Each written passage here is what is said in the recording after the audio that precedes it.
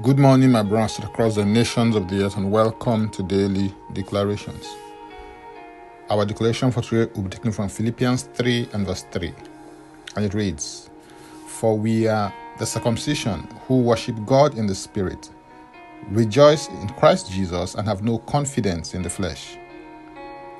Circumcision is a practice in many cultures that involves the cutting off of the flesh of a man and him being treated afterwards. Although it started in the external confines of the flesh, God's ultimate plan was for it to point to an inward work that he will do in the hearts of his covenant people. In Jeremiah 31 verse 33, the Bible says, "But this is the covenant that I will make with the house of Israel after those days, says the Lord. I will put my law in their minds and write it on their hearts. And I will be their God, and they shall be my people." The circumcision of the flesh was a sign of the Abrahamic covenant. The circumcision of the flesh, which involves God taking away the heart of stone and giving you a heart of flesh, is the sign of a new covenant ratified by the blood of Jesus. As a result of this inward circumcision, God promises to put his law in your inward part and write it in your heart. And through this mechanism, he will be your God and you will be his people. This points to the fact that you cannot engage and relate with God in covenant until you've been circumcised by him in your heart. The circumcision of your heart is what opens up portals and communication links between you and God. Paul the Apostle sheds light on the intent of circumcision in Romans 2:28-29, where he says, "For he is not a Jew who is one outwardly, nor is circumcision that which is outward in the flesh, but he is a Jew who is one inwardly. And circumcision is that of the heart, in the spirit, not in the letter, whose praise is not from men, but from God." There's an aspect of the nature of God revealed in John 4:24, where Jesus said, "God is spirit, and those who worship him must worship in spirit and truth."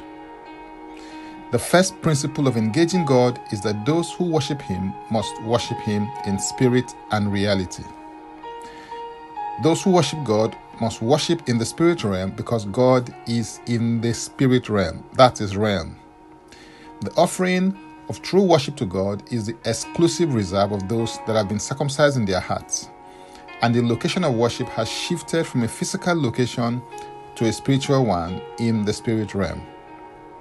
God is seeking true worshippers that will worship him in the spirit realm and radiate his glory on earth.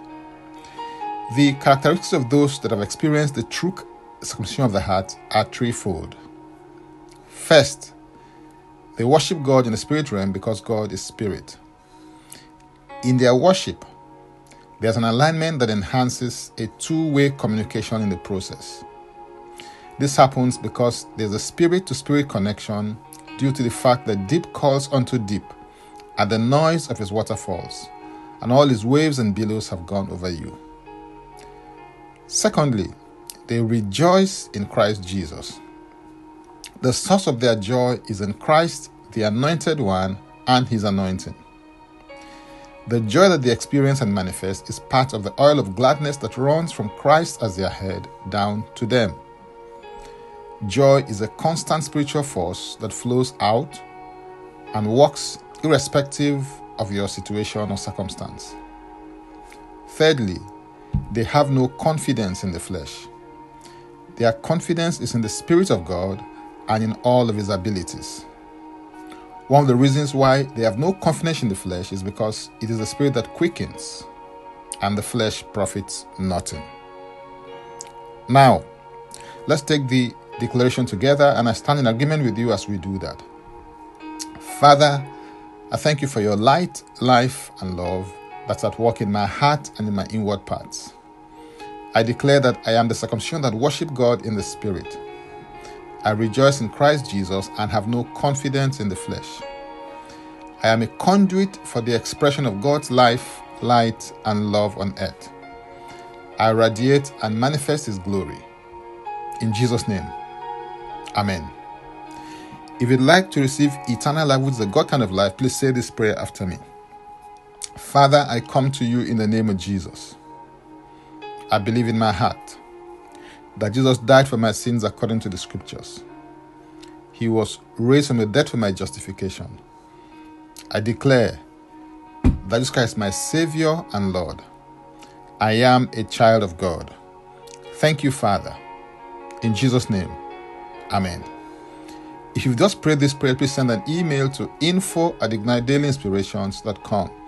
That is info@ignitedailyinspirations.com, using next steps as a subject so that I can help you grow into maturity in Christ. You can subscribe to Daily Declarations Podcast by going to linktree/Francis Ugbeku. Again, that is linktree/Francis Ugbeku, or simply click the link and it will take you there. If you were blessed by this or got some value from it, please use the share button. I am Francis Ugbeku, and before I come your way again, I want to pray for you and bless you. May the Lord bless you. May the Lord keep you. May the Lord make his face to shine upon you and be gracious unto you. May he lift up his countenance upon you and may he give you peace. In Jesus' name, amen. Jesus Christ is Lord.